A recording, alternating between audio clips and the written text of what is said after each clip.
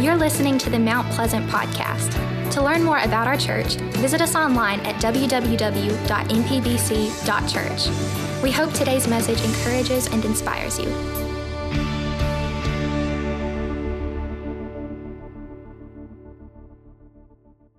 Turn in your Bibles to Hebrews chapter 11. Hebrews chapter 11. What a journey we've been on. We've making our way through Hebrews, coming to this wonderful chapter noted often as the Hall of Faith.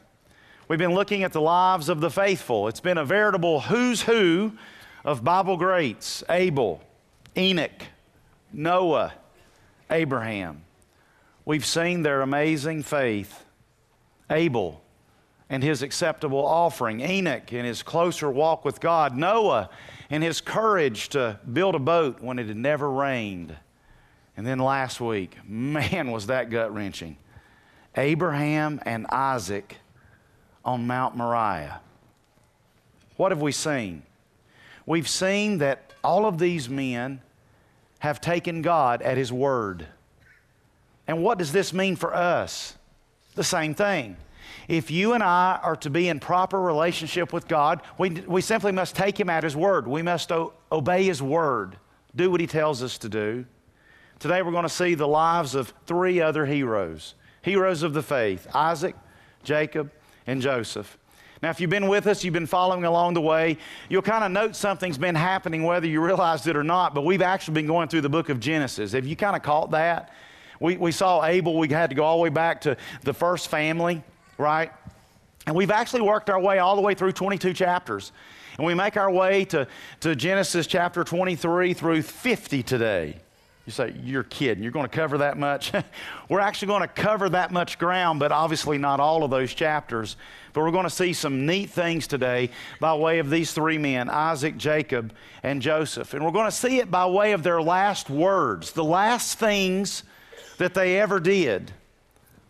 You've heard the saying, famous last words. That's what we're going to see in the lives of Isaac, Jacob, and Joseph. As I prepared this week, it got me thinking about famous last words, and I started looking up some famous people's famous last words, and I found a few I thought were interesting. You might too. Perhaps you might find interesting the last words of the great artist of the 1400s, Leonardo da Vinci. He said, "I have offended God and mankind because my work did not reach the quality it should have." Spoken by a true perfectionist. Da Vinci was an amazing perfectionist.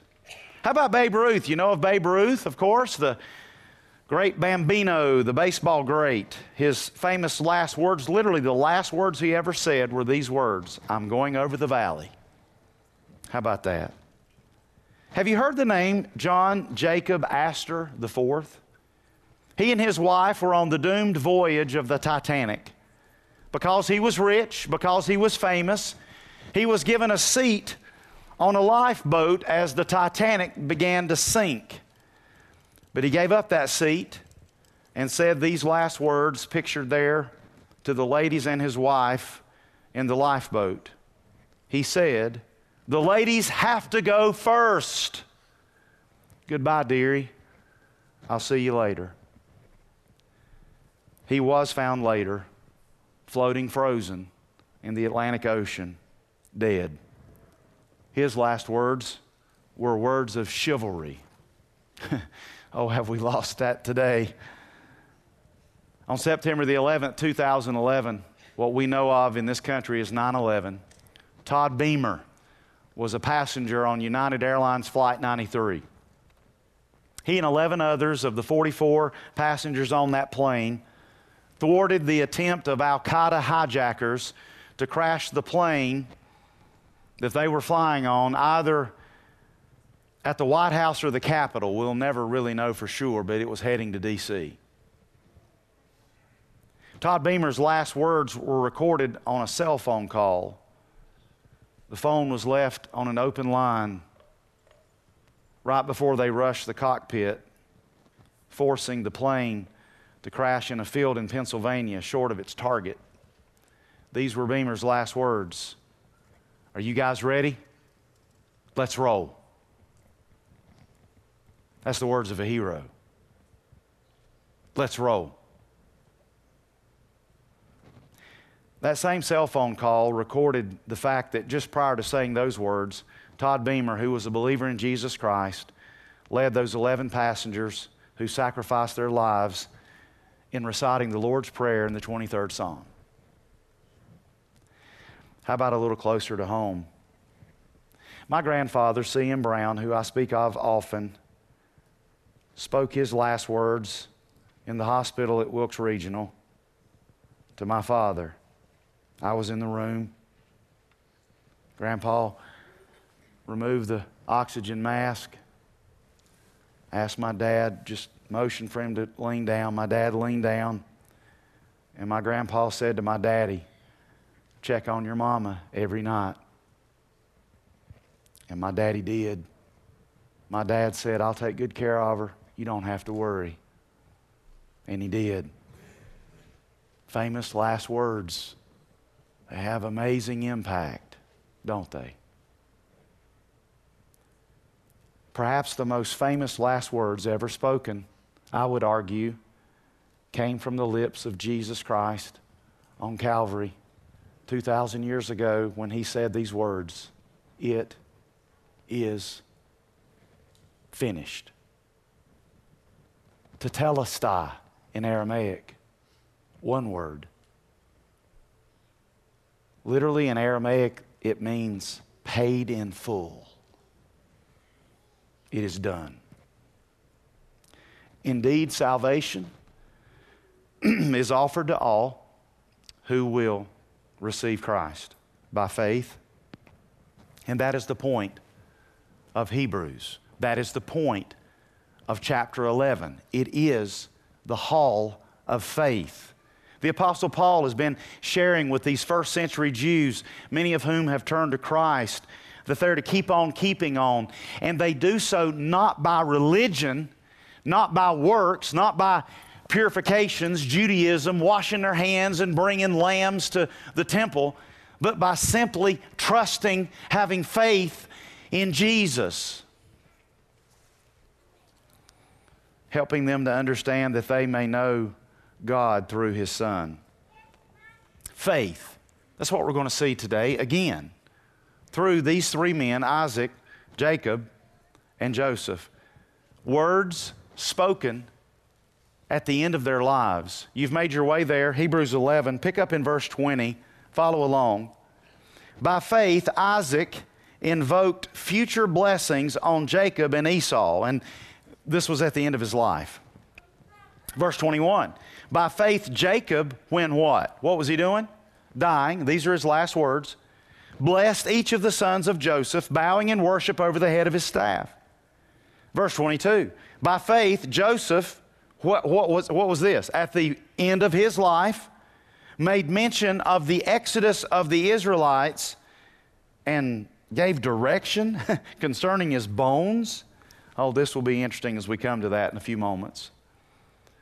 Of all the events that the Holy Spirit could have chosen to chronicle the faith of these men, these three men, Isaac, Jacob, and Joseph, He used their last words, literally the deathbed words of these three men. As we look at the lives of these three patriarchs, I'm reminded of the fact that these three men were never able to put down roots in the land of promise. You might remember that Isaac and Jacob lived in tents, much like Abraham, who had been called from his homeland to come to a place that God originally didn't tell him where he was going. Joseph himself never lived his adult life in the promised land. He lived his adult life in Egypt. None of these men were ever really able to put down roots in the land of promise. You'll remember verse 9 from a few weeks ago. Go back in your Bibles. You're in verses 20 through 22 in Hebrews 11. Go back to verse 9. Hebrews 11:9. By faith, he, that's Abraham, went to live in the land of promise, as in a foreign land, living how? What did he live in? Tents. He never put down roots. Just like Isaac and just like Jacob, who were heirs of the promise. And what was that promise, church? It was the promise to Abraham that from him all nations would be blessed. But how? Because eventually a son would come, a descendant from Abraham, the Messiah, the one who would come, the Lamb of God, and take away the sins of the world. Jesus would ultimately one day be born, some 2,000 years from the time the promise was made. Isaac. We saw him last week. The last time we saw him, he was lying on top of an altar. Remember, he was a Na'ar. What is that? N-A-apostrophe-A-R. In Hebrew, that means that he was an adolescent. He was a lad. He was a teenager. David, King David, was a Na'ar when he slew Goliath. Same word in Hebrew. You might remember the fact that he was bound. As a teenager, let's assume he was 15 or 16, he would have certainly been strong enough to have fought off his father, Abraham. Isaac was born when his dad was 100. I think a 15-year-old could fight off a 115-year-old, don't you? What did we see last week? We saw the faith of Abraham, but also the faith of Isaac. And really, it's interesting because not a whole lot more is said about Isaac, other than he traveled around a lot in tents, and every time he stopped, he dug a well, which makes sense. You got to have water to live. Perhaps what Isaac is known best for is what happened to him by way of his wife and his youngest son. Do some of you know what happened? They tricked him.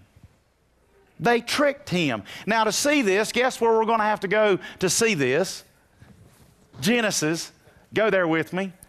You're making your way all the way back to Genesis 25. Genesis 25, verse 21. As you're turning there, Genesis 25, I mentioned a moment ago Rebekah. What we're going to find here as we get to verse 21 is that Rebekah is barren. What does that mean? She can't have a baby. She can't get pregnant. And it's interesting that this is Isaac we're talking about, but Isaac's mom, Sarah, Abraham's wife, had the same problem, remember? And it's interesting that Isaac would have Jacob as one of his sons, and Jacob's wife, Rachel, would have trouble too getting pregnant. All three of these ladies waited patiently. Sarah, Rebekah, and Rachel. Maybe you find yourself there today. We arrived to verse 21, and Isaac is going to pray for his wife. Watch this. And Isaac, Genesis 25:21, prayed to the Lord for his wife because she was barren. And the Lord granted his prayer, and Rebekah, his wife, conceived. Now watch verse 22. The children, so she's got more than one in the womb, right?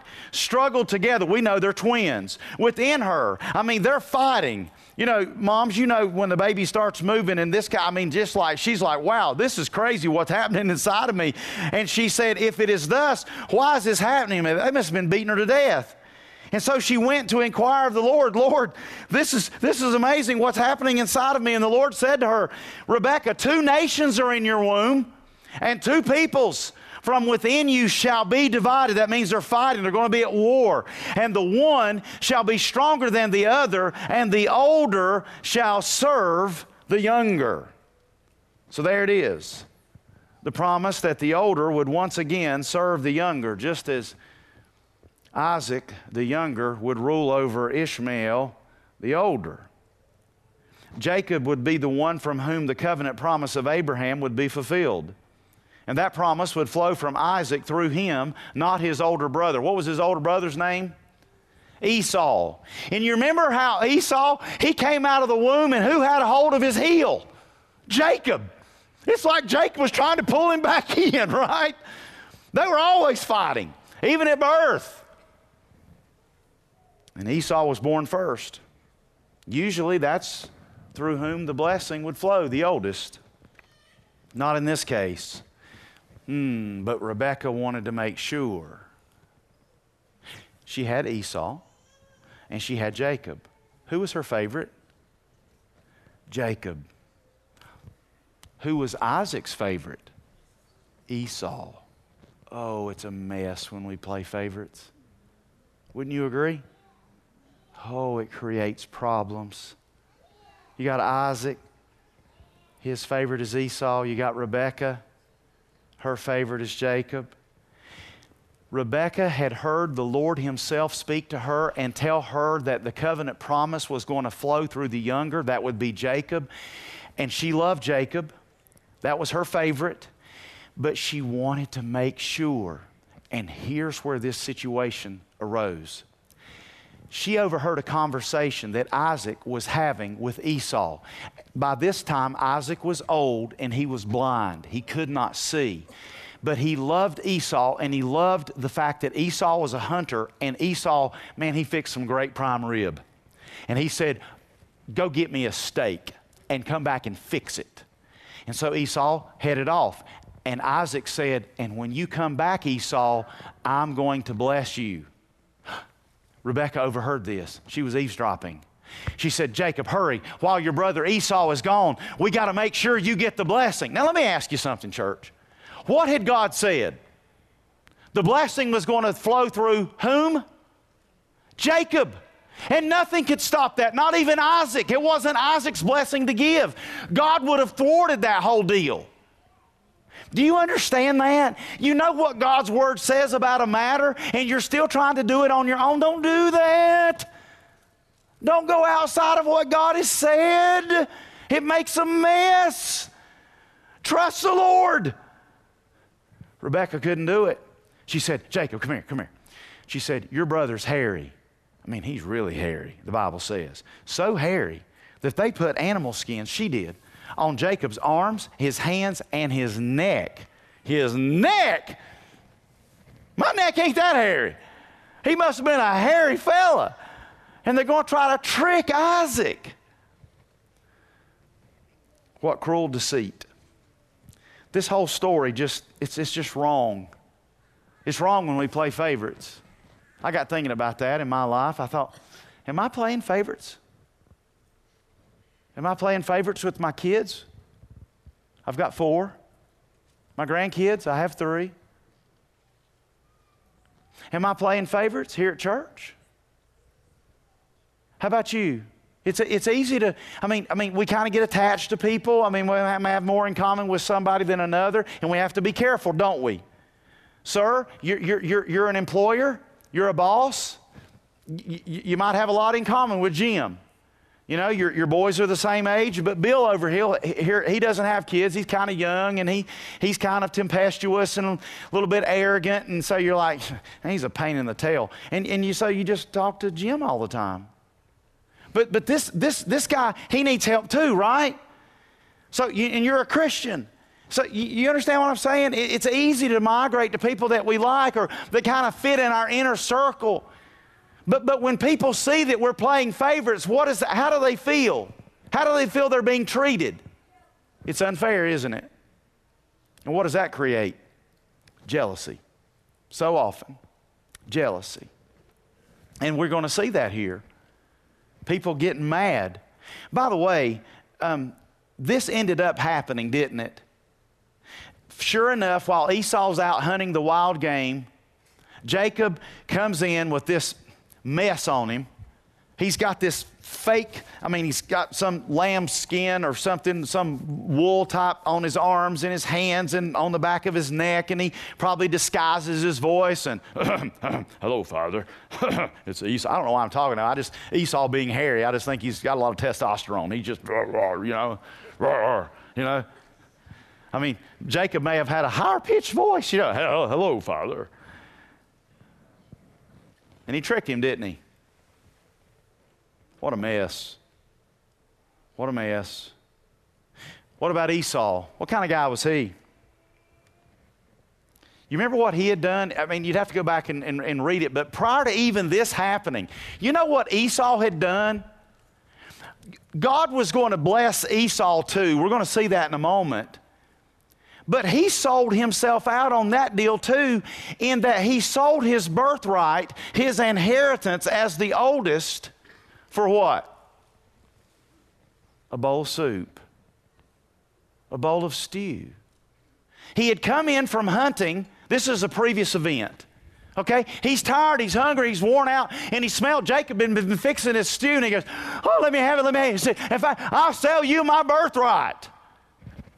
Let me put this in our vernacular. Oh, by the way, the thought that came to my mind, he does look hairy, doesn't he? That's why I mean, this is Duck Dynasty going on here. You know what I'm saying? I mean, he's got it going on, you know? Okay. Well, here's the thing. In essence, Esau sold his birthright, his inheritance, which Isaac was a rich man. He sold him, put it in today's money, millions of dollars for what? A $2 bowl of Campbell's soup. Oh, that's what happens when we get tempestuous and we get ahead and we've got to have it right now. Oh, give it to me right now. Rush that relationship. Rush that situation. Don't do it God's way. Do it your way. And we don't show self-control. Talk to the Christians. Christians. So often it's easy not to have self-discipline. What is the fruit of the Spirit?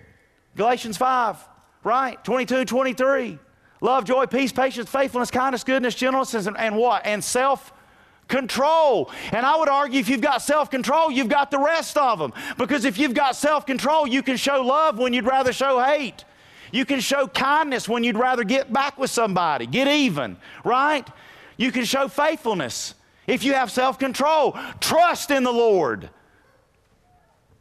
Lean not on your own understanding. In all your ways acknowledge Him and He will direct your path. Esau, what a disaster. No self-discipline. Sold out for a $2 bowl of soup. You know, God, He makes these commands to us to obey Him. Do they seem burdensome to you? They shouldn't. God's commands should not seem burdensome. They're guardrails. Aren't you glad there's guardrails on a highway? Yeah, you ever driven up to Beach Mountain? You ever driven up to Grandfather Mountain? I'm glad there's guardrails. Oh, and so my wife does. Pam is petrified of heights. Oh, don't get so close. And every now and again, I'll just kind of steer just a little bit. Stop it! Would you quit? You're so mean. Just to mess with her. I'm glad there's guardrails, aren't you? The guardrails aren't inhibitors. The guardrails, like God's commands, are to keep us safe. God gives us commands to obey to keep us safe because He knows best. His commands aren't burdensome. What happened? Well, at the end of Isaac's life, he did pass the covenant blessing on to Jacob, just as God had told Rebekah that He would do. But He also blessed Esau, which was also prophesied. And we see it in Hebrews 11:20. It's what we read a moment ago. Hear it again. By faith, Isaac invoked future blessings on Jacob and Esau. And the blessings still came.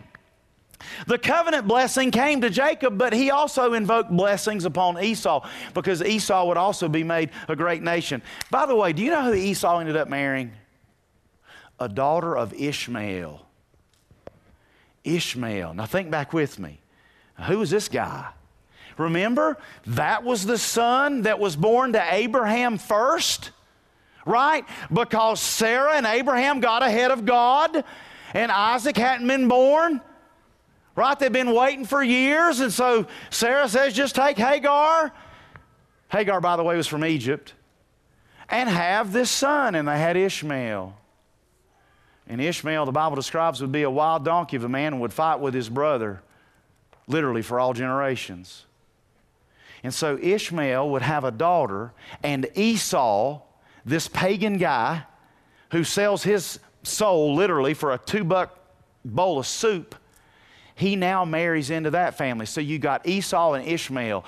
And listen, and this would make the beginnings of the Arab nations that we know of today. And Jacob, whose name would be changed to what? Israel. The Arabs, are you with me? Ishmael and Esau have been fighting against Israel since this. This is what happens when we get ahead of God. Ishmael, because we got ahead of God. Esau sold out his birthright. But listen, Esau was a pagan man. It's a shame. You know, I was thinking about this, and I was thinking about this whole idea of Jacob and the fact that he was going to trick his dad, and he was part of this whole favoritism thing. But isn't that what happened in Jacob's life too? Let me show it to you. We've seen Isaac. Now let's go to Jacob. Turn in your Bibles. You're still in Genesis. Go to Genesis chapter 48. Genesis chapter 48. And as you're turning there, I'll describe it to you by way of what we read in our text, which is Hebrews 11:21. By faith, Jacob, when dying, blessed each of the sons of Joseph, bowing in worship over the head of his staff. Now, here's what's interesting. At this point, as we get to Genesis 48, Jacob, too, is now old and blind. How about that? Just like his daddy Isaac was. Old and blind. And Jacob is getting ready to bless one of his 12 sons. Joseph, one of his sons, has come, and Jacob says, I'm going to bless your 2 sons, Ephraim and Manasseh. And watch this play out. This is so interesting to watch this play out. You've made your way to Genesis 48. Look at verse 17. Okay? Jacob's on his deathbed. When Joseph saw that Jacob had laid his right hand on the head of Ephraim, that's the younger one. Now, the right hand symbolizes power. Because, again, at the right hand of God right now, who's at the right hand of God? Jesus, okay? So right hand symbolizes the blessing, okay? Joseph saw that his daddy had put his right hand on Ephraim, the younger son. And it displeased Joseph. And he took his father's hand. Can you see Joseph taking his daddy's hand off of Ephraim's head? And he says, no, Daddy, it's got to be on Manasseh's head. Verse 18, and Joseph said to his father, no, Daddy, not this way. Since this one, can you see him now taking the right hand and placing his Jacob's right hand on Manasseh's head? This is the oldest one. You know what I think Joseph thought? He thought, my daddy is old and senile. He's blind and can't see, and he don't know what he's doing. Wrong. Watch. Verse 19 tells us. But his daddy said, Jacob said, I know, my son. He says it twice. I know what I'm doing. He also, speaking of Manasseh, shall become a people, and he'll be great. Nevertheless, it's Ephraim, his younger brother. He will be greater than Manasseh, and it's Ephraim's offspring that will become a multitude of nations. So guess where the family lineage is going to flow through to? It's going to flow through the younger. So he blessed them that day, saying, by you, Israel. He's speaking of himself. Jacob said, by you, Israel. That's what his name was changed to. Will pronounce blessings, saying, God make us as Ephraim and as Manasseh. Thus he put Ephraim, the younger, before Manasseh. Interesting. We've seen this all along. Isaac, the younger, came before Ishmael. Jacob, the younger, came before Esau. And now we see it again. Ephraim, the younger, chosen over Manasseh. All the younger ruling over the older. Now I want to show you a map of the eventual distribution of the land of promise. What we know of as Israel today, or the land of Canaan. This is how it was broken down. Now look how much Manasseh got. Now remember, the covenant blessing is not flowing through him. It's going to come through Ephraim. But watch this. Actually, the covenant blessing would flow through Judah. But the blessing that was on Ephraim was done by way of Joseph. And look at how much Manasseh got. He got more land than anybody. You see that? But there's Ephraim. See right below Manasseh there on the left side? Now this is interesting. Manasseh was still blessed, was he not? He was, just as God had prophesied that he too would be blessed. But here's the thing. You look at that as hard as, can we show it one more time? You look at that as hard as you might, and there's one son that you don't see, and this jumped out at me because some of you might be saying, wait a minute, Joseph should have had land. He was one of the 12. Where's Joseph's name? Well, Joseph's not listed. Manasseh and Ephraim, his sons are. You go, wait a minute, it says the 12 tribes, right? That's the top left, that's the legend. Well, who's left out? Somebody had to get kicked to the curb. Who didn't get land? Levi. Who's Levi? The preacher, right? He's the priest. It's through the Levitical line that the priesthood would be established, right? And where did he spend his time?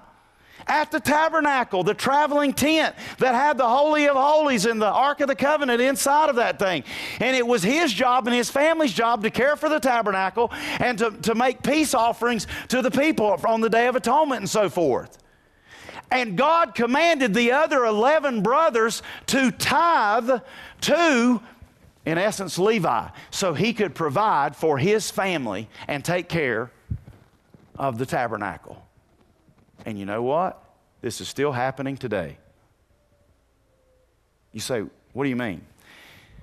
In a way, I am a Levite. I am a preacher, right? And I'm caring for the church. And I'm caring for you, right? So that when you gave earlier, or you gave online, or through the app, a portion of what you give, guess what? Goes where? To me. So I can provide for my family as I care for you and your family. You get that? That's how it works. And that's the whole system of the church taking care of the elders, the pastors, as we care for you. So it still takes place. And so even though Levi didn't get land, he was still provided. You see that? He was still provided for. I didn't want you to miss that. When you're thinking about, wait a minute, where's Joseph? And this is how it played out. So here's the point regarding Jacob. Jacob, once again, he was playing favorites via Ephraim and Manasseh. He favored Ephraim. And Jacob had been doing this all of his life. He did it with his daddy Isaac when he put on the fake skins. And he also played favorites with Joseph. You remember how he played favorites with Joseph? He made him what? A coat of what? Many colors. And it might as well have been a sign that Joseph wore that says, I'm daddy's favorite, take a look. Ain't none of the rest of you chumps got one of these. Now Joseph, is not recorded that he ever did that, but that ended up being potentially a death sentence to Joseph. Because what did his brothers do? They got jealous. And what did they do? They sold him out to a bunch of gypsies heading to Egypt. Remember? And so this is what favoritism does. And this is why we're warned. We're eventually on Wednesday nights, we're going to come to the book of James here in a couple of weeks. And we're going to see there's a whole chapter on not showing favoritism. It creates such a mess. We've got to be careful showing favorites in our lives. I just can't get away from that. Joseph endured many trials in Egypt, didn't he? Had no fault of his own. He was sold out by his brothers. Do you know how old he was when his brothers sold him out? Do you know how old he was? 17. How about that? He's being pulled away. They had thrown him in a pit. They had taken his coat of many colors and put blood on it and then showed it to Jacob and said he died. So now Jacob's being tricked. And they hauled him off, those bunch of gypsies. They took him down to Egypt. And what did they do? They sold him on an auction slave block. And who bought him? A man named Potiphar, who was a commander in Pharaoh's army. And Potiphar had this good-looking wife. I mean, she's drop-dead gorgeous because literally Pharaoh and his cabinet could pick any woman in the kingdom. And Potiphar's wife started making a play for Joseph. Do you know how the Bible describes Joseph? It describes him as good-looking in appearance and form. It means he's ripped. I can't even do that. That hurts.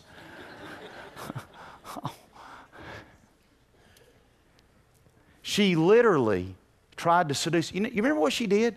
She cast all the servants out of the house, and it's just her and Joseph. She said, come on, Joseph. She tried to seduce him, and she literally was pulling his clothes off of him. Isn't that amazing? And he looked at her, and you remember we were talking about our identity a moment ago when we had the prayer this morning. Our identity is in Christ. I'm a child of God. Yes, I am. You know what he said to her? He said, how can I do this against my God? He identified with God. He showed purity. How old was he by then? How old was he when he was sold out? 17? What? A few months had gone by? Maybe a year? What is he, 18? Maybe 19? Are you kidding me? I mean, nobody would know, right? God does. Oh, listen, young people, in this age of promiscuity, in this age of a lack of purity, he was good looking. He was handsome. He could have flaunted it. You know, he could have taken his shirt off on Instagram and said, "How do you like me now?" You know what I'm saying? You don't have to do that. Your identity's in Christ. I know some of you are really good looking. You're good looking young people. Keep your clothes on, please. Please. Okay? Okay? And identify in Christ. Right? Not in what the world might like about you. Don't make yourself an object.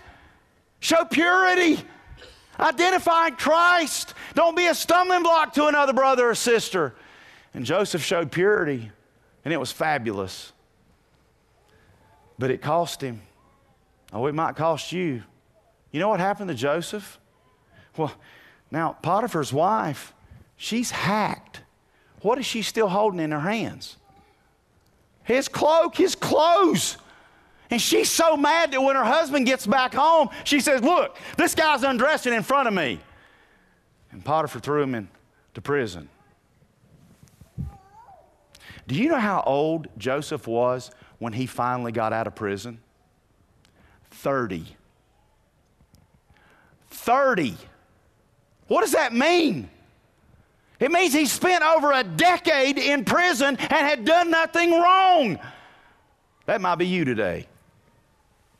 You may be in a prison of sorts and you haven't done anything wrong. And it's rough. I love Joseph's life. I read his life a lot in Genesis. You pick up Joseph about Genesis 29 and you go through the end of the chapter. There's more written about Joseph than anybody. Joseph never complained. He endured. And he was made second in command in the prison to the warden. And finally, through God-orchestrated circumstances, the Pharaoh had a couple of dreams. Joseph was called up because Joseph could foretell dreams, and he told the Pharaoh what was going to happen. And the Pharaoh believed him. And you guess what? Pharaoh made Joseph second in command to himself. How about that? You say, what's that got to do with anything? Guess who ends showing back up at Joseph's feet? His brothers. Because there was a famine in the land for 7 years, and they ran out of food in the promised land in Israel, and they all came to Egypt, and they had to come before Joseph, and they didn't recognize Joseph. I was talking to a dear lady over here a minute ago. She said, "Do you remember me?" And I said, "Ma'am, I'm sorry, I don't. You have to tell me who you are." She goes, "I had to ask who you are. Are you Kevin?" That's because I knew her from my elementary school days. I don't look like I did in elementary school. I ain't got no hair. Show the picture again. Here's the thing about Joseph. Joseph had changed. They sold him out when he was 17. He's now 30. 13 years goes by. He's got a shaved head like the Egyptians. He's got that headdress on. And the brothers had no idea who they were talking to. Ooh. Joseph could have gotten them. He could have given the order and they'd have been killed on the spot. Nobody would have questioned it. But remember, how did Joseph identify himself? With God. He said to that woman, "How can I do this thing against God?" And you know what he said to his brothers? I told you we'd make it to Genesis 50. Here it is, Genesis chapter 50, verse 21. "As for you, my brothers, you meant evil against me, but God meant it for good." That's Romans 8:28. All things work together for good, to bring it about that many people should be kept alive as they are today. So don't fear, my brothers. I will provide for you and my nieces and my nephews. And thus he comforted them, and he spoke kindly to them. And they didn't deserve it. He said, "It's okay. It's okay. I know you meant it for harm, but God used it for good." Can you see it that way? All that time in prison, it made sense now. God allowed all of that for this moment. That not only would Joseph save literally the known world of that day, he would save his own brothers. He literally saved the nation of Israel so that Christ would come from Israel. How about that? Can you see your circumstances that way? That God has allowed this in your life? Sherwin, I look over there at you, brother. Sherwin's sitting over there in a neck brace. Sherwin goes, yeah, thanks for doing that for me. Yeah, he had an accident, but God's using him because everywhere he goes, he shares about the Lord. When he was in the hospital with the nurses and with the doctors, he's giving God the glory. And he's using it. And it's painful. But he uses our pain. He uses the scars. And it can bring the Lord God glory. Reminds me of Jesus. Jesus realized on the cross that what he was doing was God's purpose and plan. He had succumbed to that and surrendered to that in the garden when he said, nevertheless, not my will, but yours be done. And so there he is hanging on the cross. And what did he show? Just like Joseph did, he showed forgiveness. He said, Father, forgive them. They don't what? They don't know what they're doing. Never forget, lost people act like lost people. And Christians sometimes just are not far enough down the road of maturity to understand really what they're doing. Will you listen to me just for a moment? It's not even in my notes. Listen to me. This is the road of life, of Christian maturity. Maybe you're pretty far down here. That's not to be smug about it or not to be condescending about it, but you've been a Christian for a long while, and you're down here. And there's another Christian, and they say they're born again, but man, they ain't acting like it right now. Do you know what this distance is between where you are and where they are? Grace.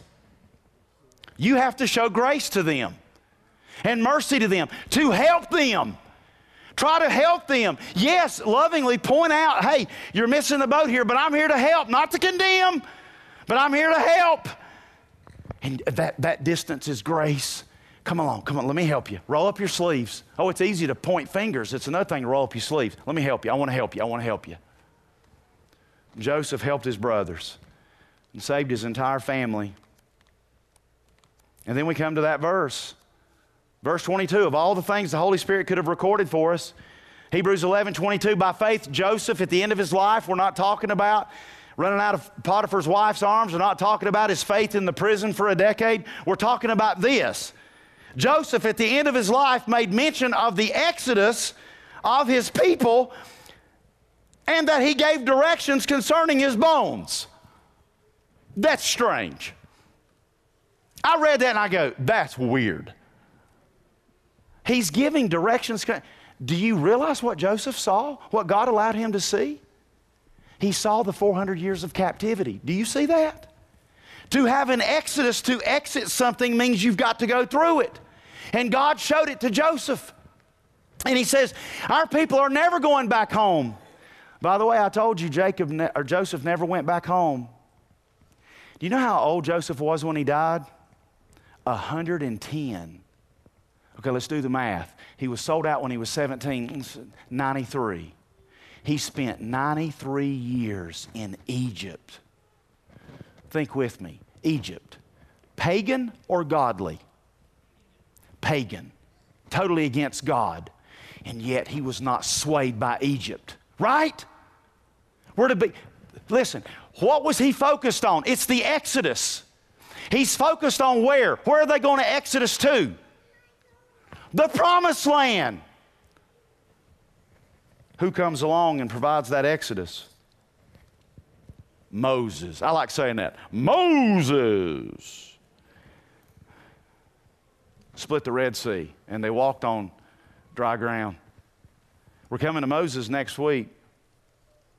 Joseph saw the exodus. And at his death, he said to his brothers who was gathered around his bed, he said, boys, don't you forget my bones.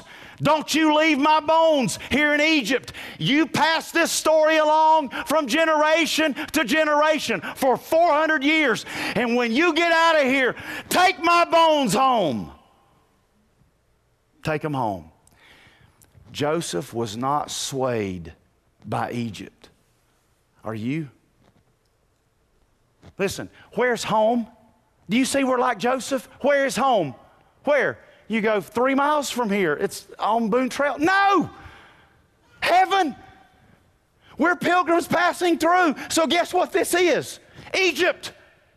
Do you understand that? That's why we're to be in the world. We're in Egypt, but we're not of Egypt. You see? We're living our 93 years here. We've never seen the promised land. Joseph hadn't seen it since he was 17, never made it back there. We're going to the promised land. Are you being swayed by the world? It's so easy to be swayed. Let me tell you how you can know if you're being swayed by Egypt or not. It's where you spend your time. It's where you spend your time. Can I ask you just real quickly, listen. Do you pray? I know. I mean really pray. Like longer than 2 minutes.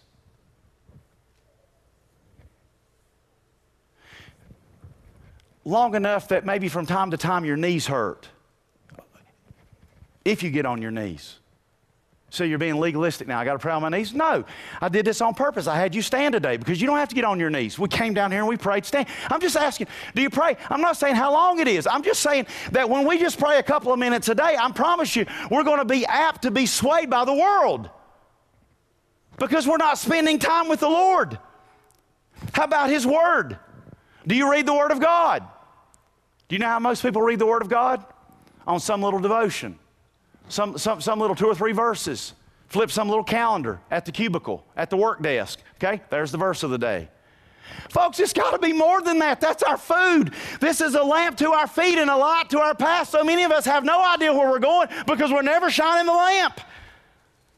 God will speak to you through His Word. His Holy Spirit will interact supernaturally with His Word, and He will give you guidance. He will show you the way. And I'm telling you, when you get in the Word of God, it'll change your life.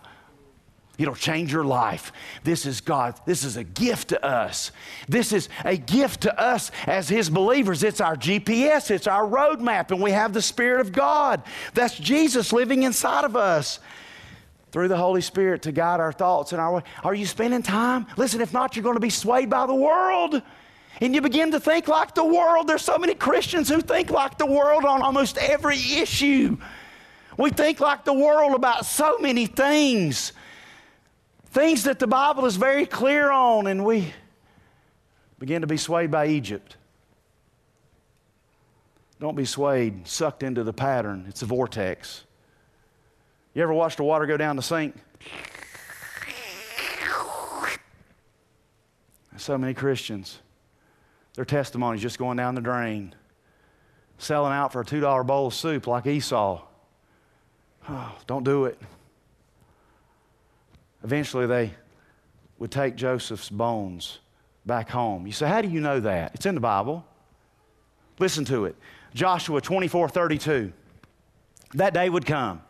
And as for the bones of Joseph, which the people of Israel brought up from Egypt, there it is, they buried them in Shechem. That's in the promised land, in the piece of land that Jacob had bought from the sons of Hamor, the father of Shechem, for 100 pieces of money, and it became an inheritance of the descendants of Joseph. They brought his bones home. Do you know what Joseph's bones reminded the people who were in captivity for 400 years? They reminded them that one day we're getting out of here because we're taking Joseph's bones home. Listen, are you listening? We're almost done. Listen, do you know what reminds me that I'm going home one day? The empty tomb that has no bones in it. That's my reminder that I'm going home. Today, we've seen the faith of 3 men, Isaac, Jacob, and Joseph, all deathbed, end of their lives, showing faith. Hey, was it perfect faith? Did these 3 cats show perfect faith? No. And aren't you glad? Do you have perfect faith? Do I? No. But God still blesses faithfulness, even when it's not perfect. Lord, I believe, but help my unbelief, right?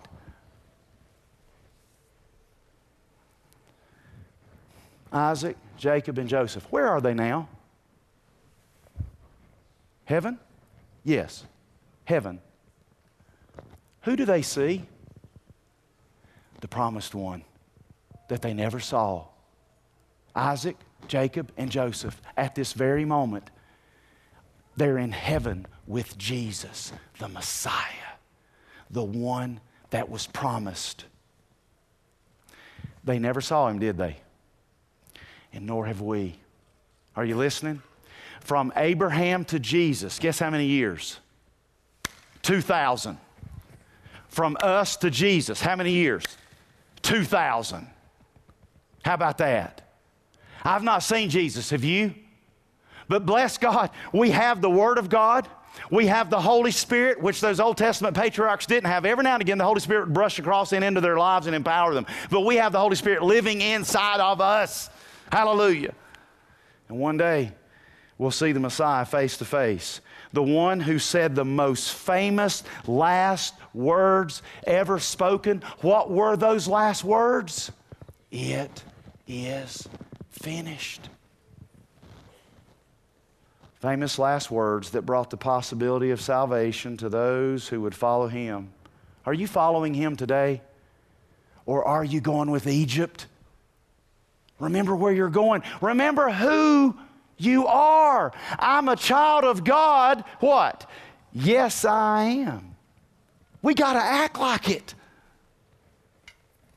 May we look to Jesus in confidence so that when we come to our deathbed, we may have faith in Jesus, who has secured for us the land of promise, heaven. May we be like Abraham in that we too look for a city whose builder and maker is God. May we too lay up for ourselves treasures where? Here? No, in heaven, where moths and rust don't destroy and thieves break in and steal. May we store up treasures in the land of promise, because we know that doing so anchors us to the glories of our future there and frees us from being preoccupied with Egypt here. Don't be preoccupied with Egypt. It's not your home. It's not my home. May we live in such a way that our last words, our last deeds reveal our love for Jesus and His kingdom, so much so that we might inspire the next generation to do the same. Just like Isaac, just like Jacob, just like Joseph. Bow with me in prayer, please. Father, as we bow before you today, Isaac and Jacob and Joseph, they're with you. So is Abraham. Father, I'm thankful that they now behold with their eyes what they had only seen by faith. Their faith, as the song says, has now become sight. Lord, we too are like Abraham, Isaac, Jacob, and Joseph. We've never seen you nor Jesus face to face. We look back 2,000 years. They looked forward 2,000 years. So help us to live by faith, to be in the world but not of it, to not be swayed by Egypt, to not let our purity be taken from us and go down the vortex. Father, that we might live a life that, yes, we might spend time in a place that we feel is a prison, but you even use that for your glory, like Joseph saw it. What was meant for harm turned out for good. Lord, help us to not play favorites today. And Lord, if we're in a situation where we're seeing that played out, Lord, help us, Lord, to trust you, because we know that you'll help us when we're persecuted. Lord, I thank you that you've given us all that we need for this life, because we're your children. Lord, I pray for those here today that may not know Jesus. They've never publicly acknowledged Him as Lord. Father, I pray that you might bring them right back to this side room, so we'll have enough time to talk and to share and really see what's going on, so we might be able to help the one who doesn't know for sure they're saved. I pray for those that might have a prayer need or a burden. We're there for that too. Lord, we'll have the time to share. Lord, I pray as we leave this place now that you'll take us on this journey. Lord, not just enduring it like we're going through some root canal or something horrible, but Lord, that we enjoy the journey and we might be reminded that this is not our home and we look to the promised land. No, not Israel, not Canaan, but to heaven. Thank you, Jesus. Thank you for giving us your Spirit. Thank you for your word that might be a lamp to our feet and a light to our path. I pray you'll use us as your people, and I ask this in Jesus' name. Amen. Thank you for joining us for today's message. Find us at www.mpbc.church and on Facebook at facebook.com/mpbcnc. Have a great day, and we hope you'll join us again next week.